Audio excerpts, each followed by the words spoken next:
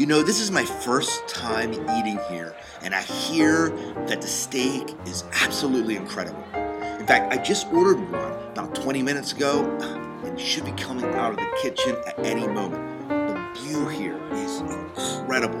Highly recommend you visiting this place. Oh, here comes my steak. Yeah, sir? Sure, I don't care if you cut it. What? What's this? What's this?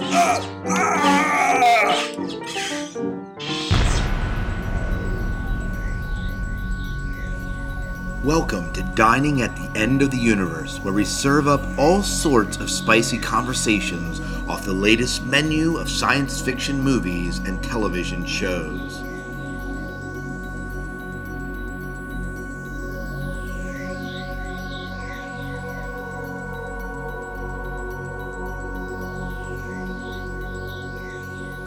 Welcome to Dining at the End of the Universe, perspectives on the television and movie worlds of science fiction.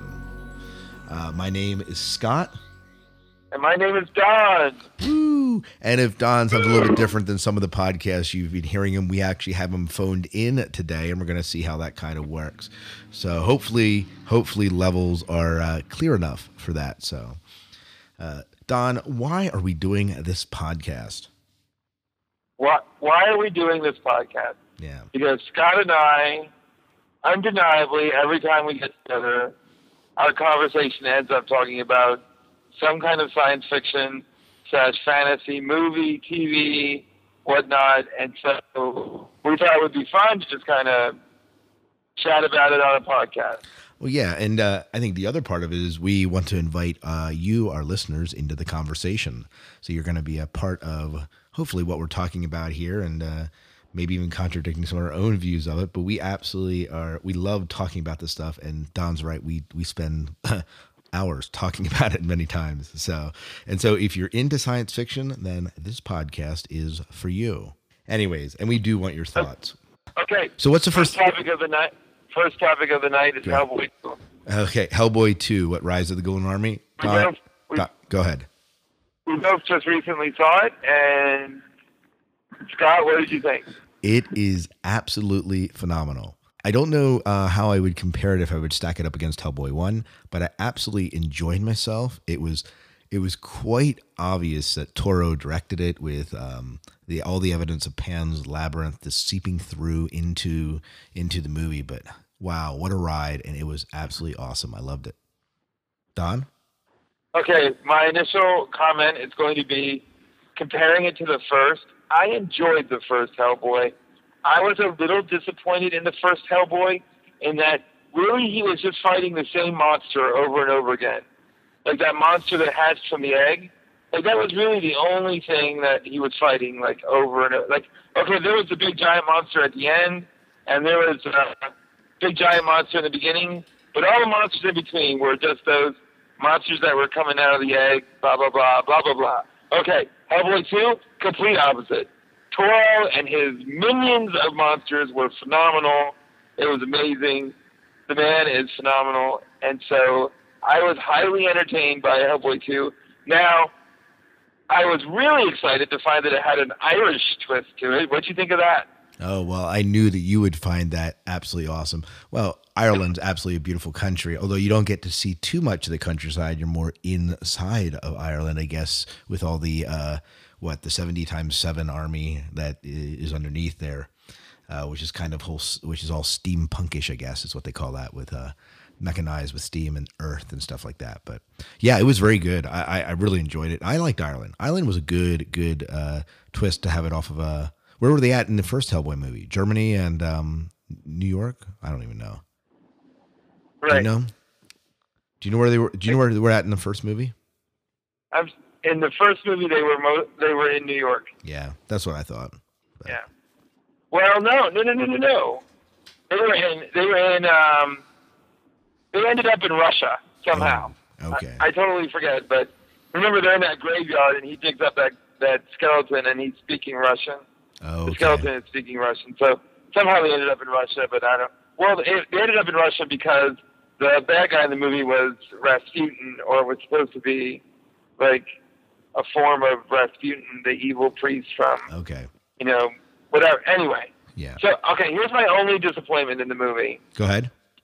And I don't think it was an overly expressed, but there was definitely a political twist in that the bad guys were trying to save the environment, and they were all about trees and grass and all that kind of stuff. So there was definitely a kind of environmental twist on it. What was interesting was so that kind of frustrated me at the very beginning. But you see how it ended was the Golden Army is a mechanical army. It's not an army of nature at all. And so I kind of think that was Prince Nuada's downfall, was that he was trying to use the mechanical army to win a war on nature, and that's just not going to work. Well, we are getting political here, huh? On our very first podcast. Go green, go green. But yeah, I don't know. I agree with you. I think that was a nice little twist there, and yeah, it kind of almost Tolkien. Wasn't Tolkien kind of against the machines of war and how they ravaged Earth and so on? Ooh, that's a nice analogy, Tolkien. Yeah, I mean, I don't think of Tolkien and Hellboy actually in the same vein, but just that idea or concept. When I think of Tolkien, I think of, there was the hobbits and the elves being kind of very nature and at harmony with the world around them, and then the machines of war being in kind of discord. And you see that in Hellboy too, a little bit. Wow, very good. Yeah. Audience, you'll discover as we go along in these conversations that Scott is the Tolkien expert and I am not. Yeah, well, Don, though, is a comic book expert. So if I have any questions, I grew up without comic books, and Don grew up living in comic books. In fact, there's a comic book character called Don in the X-Men too. But anyways, just kidding. Well, but Scott could become an expert on comic books because he currently is in possession of my collection. It is true, but I have not cracked one open yet. So, to be honest. All right. Hey, Don, let's talk a little bit about the up-and-coming Dollhouse. This Friday, it airs for the first time on Fox. We hope and pray that Fox does not cancel it after the first 10 episodes like they're so notorious of doing to Josh Whedon stuff. What has been your initial thoughts as you've been seeing the trailers and just your initial feel when you've kind of looked at the Dollhouse and so forth? Right. I know, and I'm pretty sure I can speak for Scott and myself. We are very excited to see Joss Whedon back on the air. I'm very excited about this particular series. I think it's something different for him, and he's good at different, so that's kind of exciting. Just from seeing the trailers I've seen, the commercials, I'm a little hesitant because I'm not sure I'm kind of big on the storyline. But I think anything with Joss Whedon, you need to see it before you make a judgment call, because his quality of work is really quite good. I mean, everything from Buffy to Angel to Firefly, he has really shown himself to pull off a unique storyline in his series. So yeah, absolutely. My impression is if it doesn't stick on Fox, Sci-Fi may pick it up. I wouldn't be surprised. Well, we certainly hope so. Well, we hope it stays on Fox, so a little bit more mainstream. I agree. We're excited that our Friday nights are now fully. Right. Because now we have, Terminator Sarah Connor Chronicles, and now we have Dollhouse back to back. Yeah. But and I'm not a Battlestar Galactica fan, so I can't. We may not have many discussions about that. Or maybe I'll just discuss it and you'll just be like, whatever, twiddling your anyway, thumbs. Let's hear your reaction to Dollhouse. Let's hear your reaction. Okay, well, here's my thoughts on Dollhouse. Well, listen, I went on Hulu today. Have you ever been on Hulu, Don? Hulu.com. I can't hear you. Have you ever been on Hulu.com? Hulu.com. I've been there. Okay, well, I was on it, and they have a bunch of different trailers about it, and then they have interviews with the actors about it, and just some different things about it that gave me a little bit of perspective on the show. and what we think it's going to be about. I think one of the things we get from some of the, I don't know how many of the commercials you saw, Don, but some of the commercials show a lot of action. So I think it's going to be a lot of action in it. And from one of the, it seems like the dollhouse is going to be threatened in some way. And so that dollhouse is going to be in jeopardy. And so the danger to that. What is the dollhouse, Don? Do you know? I don't. Okay. Well, here's what I'm guessing it is. All right. It is a place. Okay. It is a place where women, for whatever reason, who are in jail or have gotten their lives in the rocks, go to a place and in a sense they get rehabilitated. What actually happens is something they call imprinting. Right now, Don, you tell me what this sounds like. They lie in a chair. They get scanned and imprinted with a certain skill that they get for however long they need, and then they get their memory erased and that skill erased. All right. Yeah. Well, so Don, sitting in a chair, getting imprinted with a skill. What does it sound like? That's the Matrix. Absolutely, yeah. The Matrix. 100%. Neo learning jujitsu. Trinity learning the copter. It's not just skill. Like it's not just skills. It's like personality and. Oh yeah, absolutely. It's a whole package that they get. It's not just the skills. So it is. And then they go out and they do a job, and then they come back and they erase that from them, and then they're constantly. Isn't that the storyline? Yeah, I believe so.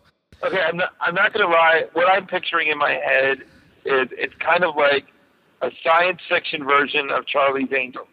Yeah, or get this. I think that what it does, though, is it allows them to do something that's almost like the Stargate. You know how the Stargate allows you to go to any world and have any sort of adventure you want, right? Well, getting imprinted, you can get imprinted with anything, any sort of memory, and so the storyline, each show can be as varied and different as you want it to be. You can go 100 different directions with that show. Oh, right? Sure. Yeah. I think what's going to be the key, and what's always the key with Whedon, and he does a pretty good job of it, is getting a cast that meshes. Yeah, and we'll see. We'll see how that goes in the first couple of shows. But he is typically good at it. By the way, another Matrix reference: Harry Lennox, Commander Locke from the Matrix Reloaded and Revolutions, is in here as one of the commanders of the Dollhouse. Right, I remember him. Yeah, well, he is in the Dollhouse as like the head of the Dollhouse. Oh wow! Yeah. So I don't know, just a little bit of trivia there. We'll see how that actually pans out. It would have been cooler to see the preacher as the head of Dollhouse. Oh, dude, he would have been fun. Although he's a little bit too pensive, then maybe. Yeah. But one more thing I want to talk about, and I don't want to give any spoilers for Don here. Don, tell me your impression on Tim Kring's Heroes, this current volume, which I believe is volume 5. Volume 4, excuse me, it's called. Okay, so Heroes just started up again after its kind of Christmas holiday leave. We need to backtrack a little bit because, and Scott knows, I was pretty much on the edge of not watching it anymore because I was not pleased with the storyline in the fall. Yeah, now, it did kind of suck me back in. The last 2 episodes in the fall were pretty darn good, and so it did kind of suck me back in. I did not see this week's episode, so I'm basing my comments on the episode I did saw. Well, yeah, and can I just interrupt to say that volume 3 was pretty scattered. It felt like it was pretty, especially compared to where we seem to be heading. And what's interesting is, Don, they seem to have discarded volume 3, right? Right. Like it never happened. Right. It seems like the fall never happened. Yeah. Like there's just not people in the story anymore. Right. But I'm not so sure that the Charlie's dead. Yeah, me neither. So we don't know what they're pulling from the fall to the spring. Yeah. And I am still living in a case-by-case, an episode-by-episode decision. I am still not completely addicted to it yet. I'm taking it an episode at a time. Well, Don, I think whether I decide to continue to watch it or not. I think you will like this week's episode. I loved it. I watched it this morning, actually, and I was so hooked on it. But Don, what do you think about horn-rimmed glasses man and Nate kind of going bad, evil? It seems like he's abandoning Claire altogether. And it confuses me, considering the previous seasons where he was completely protective and in love and yada, yada, yada with his daughter. And now all of a sudden, she's just another one of the enemy that needs to be bagged and tagged and thrown in the airplane with everyone else. Like, I'm not so sure I understand that particular storyline. Right. He is one of my primary characters that I like to connect and pay attention to. And so I'm not quite sure I like the direction he's heading, but like again, it's really a whole new storyline, and we don't know who's on what side and sides are clearly being drawn, but I'm unclear on what they look like. So right. Anyway. Right. Well, it's true, and after this week's episode, if you watch it, you'll see that there's maybe a little bit of redemption, at least in Claire, in Mr. Bennett a little bit. Okay. But that's all I'm going to say. I don't want to give it away. Okay. But I tell you what, this crash totally opens up the story. Because the heroes have been rounded up. They survived this crash, and they are PO'd. They are pissed. Well, it seems like the way they ended the episode of last week, it's a little bit like Lost. The plane crashed, and they don't know where they are, and now they have to work together. Blah blah blah blah blah blah blah blah. Oh yeah, well, they figure out where they're at.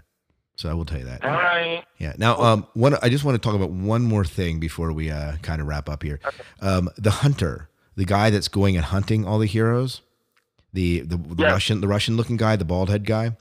They call him the hunter. If you go to the site, and his name's like Zaleko Ivanek or something like that, some Russian guy, and I think his official name's Hunter. He used to be an old 24 villain named Andre Drazen.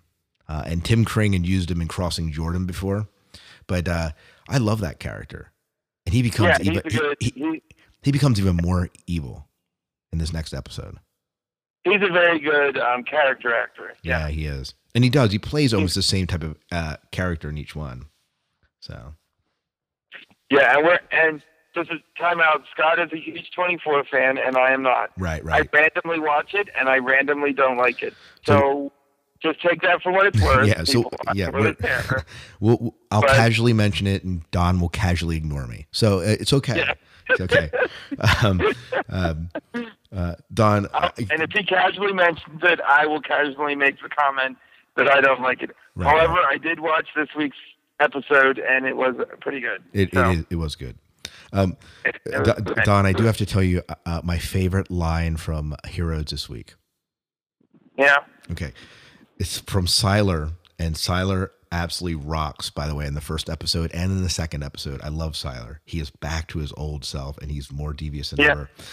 He says to one other character, I won't tell you who because I don't want to spoil it, but he says, "I let you live," which is kind of a big deal for me.